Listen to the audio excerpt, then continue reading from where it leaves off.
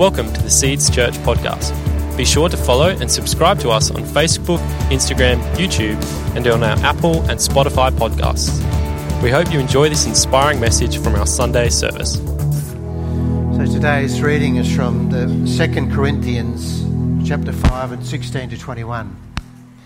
When the Uniting Church was formed, a document was written which is really quite short. It's called the Basis of Union, and I urge you to read it. If you just put Basis of Union Uniting Church into your browser, it will come up straight away. And the reason I mention that is this is one of the readings that's referred to in there because it's so significant in terms of mission. So 2 Corinthians 5, 16 to 21. So from now on, we regard no one from a worldly point of view. Though we once regarded Christ in this way, we do so no longer. Therefore, if anyone is in Christ, the new creation has come. The old has gone, the new is here. All this is from God, who reconciled us to himself through Christ and gave us the ministry of reconciliation. That God was reconciling the world to himself in Christ, not counting people's sins against them. And he has committed to us the message of reconciliation. We are therefore Christ's ambassadors, as though God were making his appeal through us. We implore you on Christ's behalf, be reconciled to God.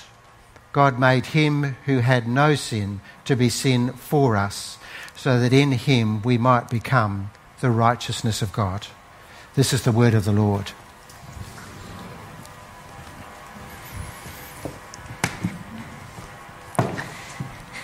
Thank you for your kind welcome, Rod, and it's wonderful to be here and to be able to share from this amazing scripture.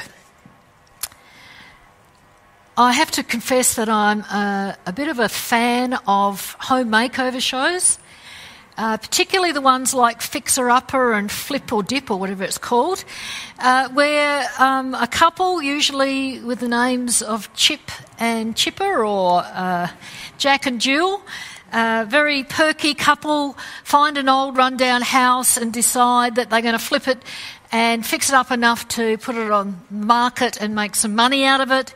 And you watch the process, and during the process, the faults and the ugly sections and a few other things are kind of papered over, a bit of paintwork done, maybe a few walls moved. The outside, they put a garden in that's, just looks lovely, but it's about that deep, and then they put it on the market and sell it. Now, these are not really new homes. They might look new, but really it's just a facade covering up the old. So I like those shows, but the one I really love is Grand Designs. Anyone here a Grand Designs fan? Every time I ask that, there's a few of us. Right.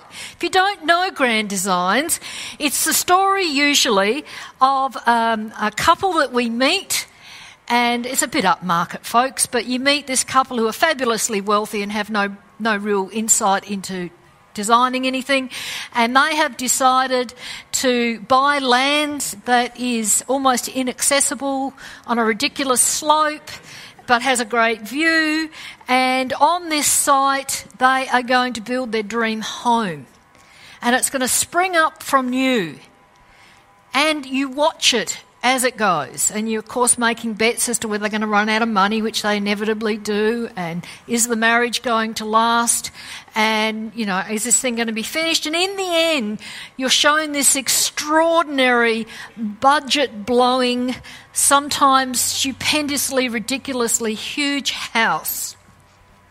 But what really I love about it is the newness, the fact that from nothing something grows which is amazing. Something coming from nothing. In our reading today, Paul is writing about this very thing. He's writing to a group of churches in the city of Corinth where he had set the church up, had started it, lived there for 18 months, probably spent every day teaching and preaching doctrine.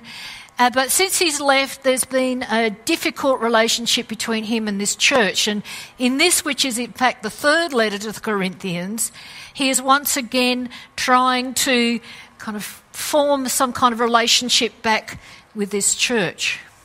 And what I find fascinating is that Paul, again and again in Corinthians, as well as addressing the problems they had, he again and again reminds them what the gospel is all about and what the gospel achieves. And in this particular passage, he tells us that the gospel is not patching over old, disguising new old things and cracks and flaws and making us look new, but in fact God is not interested in doing makeovers. He constructs and makes new creations. God builds grand designs. I think that this passage and those that speak about being a new creation are some of the most crucial you will find in the New Testament. If we really believed what Paul told us here, it would revolutionise our lives. It would revolutionise our neighbourhoods. And I'm forever grateful that I had ministers as I was growing up in Christ who kept reminding me of this. Because being a new creation changes us. I want to suggest 3 things, just 3 simple things that it changes in us when we take to heart that we are new creations in Christ, that we are grand designs. The scripture says, if anyone is in Christ, the new creation has come, the old has gone, the new is here. The cornerstone of the gospel of Jesus Christ is that through the death, burial and resurrection of Jesus, if we believe in him, then we are moved from death to life. We are made alive in him. And in being made alive in him, we are regenerated. I used to live in the Northern Hemisphere in a section of the United States which had snow and all the trees lost their leaves about October, and then about April they came back. Now, coming from Australia, I had no idea what it was like to live in that, and so about February I'd be looking for buds on the trees because I wanted to see spring. We don't get quite that kind of sense of regeneration here in the Southern Hemisphere, but it's such a true thing. That we are regenerated, we're made new, there's life that comes to us, and the chasm between us and God has been bridged. And with being made alive, we're given a new identity. We actually, as new creations, become different people. That grand design. The only problem is we don't look different. When you get up the morning after you've given your life to Christ and you look in the mirror, you don't look any different than the day before. You might look in that mirror and say, oh, I'm still the same. I'm still that shonky makeover. I'm still that person with all these insecurities. If people only really knew who I was, they would reject me. Because what's happened has happened inwardly. The Spirit of God is now resident in your life. You are made new. But when we go through that process, there's nothing that shows on the outward. We don't gather a halo around us. We don't have a what would Jesus do bracelet on our wrist that magically appears. We don't get branded with a Jesus sticker or anything like that. So we may not feel or even see that we have this new identity in Christ. So we have to accept that as new creations, we have to accept what God says about us, not by our outward appearance or not by our emotions, which flip and flop from one day to the next. Oh, see how I got that makeover thing in, flip and flop? Okay. God himself, when he looks at us, does not see a makeover. He doesn't even see the blueprint of the grand design. He describes us as if that grand design was reality. Now, we know we're going to have to go through a whole heap of stuff to change, and God is going to do that, but we are a new creation because he says we are. And we need to be constantly reminding ourselves of who we are according to how God sees us. I find it amazing if you can think about you're standing in front of a mirror and you're saying, I'm an adopted son or daughter. I'm justified freely by grace. I walk in newness of life. I am dead to sin but alive to God. I am being made holy. Thank goodness. I am made righteous. I already have eternal life. I have the Spirit of God present with me, and God always leads me in triumph in Christ. They're all statements that God makes about new creation, people who have accepted the gospel of Jesus, and you can find them in Scripture. I didn't make them up. God wants to build something brand new. He wants us to understand that who we are as a new creation and to live in that reality. And to live in that reality. I had a friend who came from a pretty rough background, had a conversion experience, and was really grappling with thought life and feeling like they were being dragged back to their old lifestyle. And so they made that list. I'm sure there were other things added to it, and they stuck it to their bathroom mirror. So every time they got up in the morning and went to shave, they read the list. And they did this for 6 months, and finally started to find that they started to believe these things about themselves. Reading it again and again, saying it again and again. If you're a neuroscientist, you'd be talking about making new neural pathways. So that we really believe what God tells us we are, because we are new creations. Wouldn't that change our lives if we genuinely believed that we were new creations? That's how God saw us, as those grand designs. The other thing that Paul says in this passage is that as we are new creations, we also find that not only does our view of ourselves change, but it changes our view of other people. That somehow, by being a new creation, we're able to distinguish in others and see others in a new way. I like to think of it as distinguishing between the makeovers and the grand designs. He says, so from now on we regard no one from a worldly point of view. So what's he talking about here? Well, Paul is writing to a city of Corinth, and Corinth was considered the commercial city of the Greco-Roman world. It was an incredibly important city, and it was all about how you looked, how others saw you. So if you lived in Corinth, you would be judged according to how wealthy you were. And how did you demonstrate how wealthy you were? You wore fine clothes, you wore lots of jewellery, you made sure everyone knew that you had money. If you lived in Corinth, you were judged according to your social status. So you made sure people knew whether you were an aristocrat or a merchant, or whether you were a lowly slave, or even worse, whether you were a Roman soldier. And in the city of Corinth, as in other Greco-Roman cities, you were judged according to your race. Were you a Jew? Were you a Greek? Were you a Roman? Or were you a Parthian? No one knew where you came from. And then there was judgment made about you according to be whether you were male or female. Everything in Corinthian society revolved around how you were seen by your outward appearance.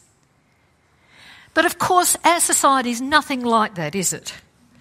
We don't make any judgments on people according to the car that they drive and the house that they have and the shoes that they wear and the school that they send their kids to. We don't feel like we need to conform by wearing certain things to project a certain image of ourselves on social media or amongst our neighbourhood. I was being sarcastic there, by the way, in case someone didn't get it.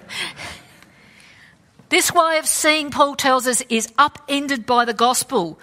All that matters now for us is what we can't see. He says now we see behind the outward appearance. What matters now are the inward spiritual issues. We recognise, and Paul recognised, that all human beings are made in the image of God and therefore have dignity and value. But he said we need to understand that the most important thing is whether a person has experienced reconciliation with God. Have they accepted the gospel? Are they a new creation? And somehow, by the Spirit residing in us as new creations, he gives us the ability to be able to discern. He says, we are new creations, so our view has changed. We see beyond. We see beyond the riches. We see beyond the status. We see beyond the education. You know, a makeover house looks really fantastic on the outside, but if you're planning on buying it, my builder friends tell me, get an inspection done, because it's the things you can't see are the most important. You want to get the foundations checked out, the wiring, the plumbing, find out how deep the garden topsoil is, all those things that look great on the outside, but you need to know what's on within. And those people who can give you an accurate assessment of the inward can tell you the true state of the house. I had friends who bought a house and decided to put a small pool in the side yard, and it looked lovely. It was just a little bit of lawn there, didn't grow very well, trees or anything, so they got the excavators in, and the excavators went with a little digger, and they found that there was only that much topsoil, no wonder trees couldn't grow, and all the rest was a dump. It was full of builders' materials. They dug a pit and they'd just thrown everything in. There was stuff in there that obviously the builder thought, oh, I'm sick of that, so I'll throw it in there. There was a shopping trolley. I don't know how the shopping trolley got there, but that's there. So then my friends had to pay thousands of dollars extra just to get rid of the stuff that they never knew existed. I want you to think for a moment about your neighbours or the friends that you connect with on social media. Do you really know them? Do you really know them, or do you just know their outward appearance? And the question is, how do we get to know them? How do we dig behind the outward appearance to discover what Paul tells us really matters, and that is their inward spiritual state? Because until that, we don't really reach them. And I find it fascinating that if we challenged ourselves, could we really get to know one of our neighbours? Don't pick the grumpy one, really. You know, you want to pick someone who actually you can talk with. But do we want to put aside our preconceptions and our time? What would it look like if we really listened to them? Really got to know them and looked at them from a non-worldly point of view? I think that the Spirit of God would help us to discern their inner spiritual state.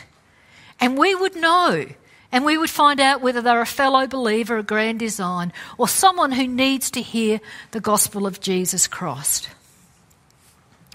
It's a challenge for us. And the third way being a new creation changes us is that we see our purpose in life.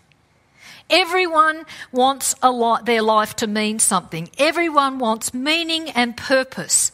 We want to leave something of lasting significance. Some of our friends and even maybe some of us have decided that wealth or fame is going to bring meaning. And others have said, well, if I have a good family or a successful career, that's my purpose for life. Paul suggests to us that because we're a new creation in Christ, we've been reconciled to God through Jesus, that alone gives us a clear purpose for our life. Because we know who we are, because we know we're a new creation, because we know we've been reconciled to God, and because we know that that has changed us, therefore reconciliation with God might change someone else, and because we no longer look at other people through a worldly point of view, he gives us the ministry of reconciliation. He gives us the message of reconciliation. He tells us that as new creations, we take the message that you can be reconciled to God and we become ambassadors, appealing to other people, representing God to other people. And it's not just a few people that have been given that ministry and that purpose in life. It's not just the ones like Rod who are erudite and handsome and, obviously God has given him that ministry. It's all of us. All of us have been given this ministry of reconciliation. But before we all freak out, because we think that means we have to go witness on the street, I want to remind us that it's not us that does the work of reconciliation, it's God. It's God who's reconciled us, and he will reconcile other people. It's the work of Jesus Christ on the cross, his death, burial and resurrection, that brings about reconciliation. Nothing that we can do to do it. Our job is simply to introduce people to Jesus Christ. And it's the Holy Spirit who empowers us to undertake this ministry. We're simply to rely on the Spirit leading us into conversations, leading us into situations, leading us into relationships, divine appointments, if you would, where we might at some time and at some place be able to speak the message of reconciliation. The latest NCLS community survey says that 56% of Christians in our community, 56% of Australians do not know anyone personally who attends church or claims to be a Christian. 56% of your neighbours don't know anyone except you.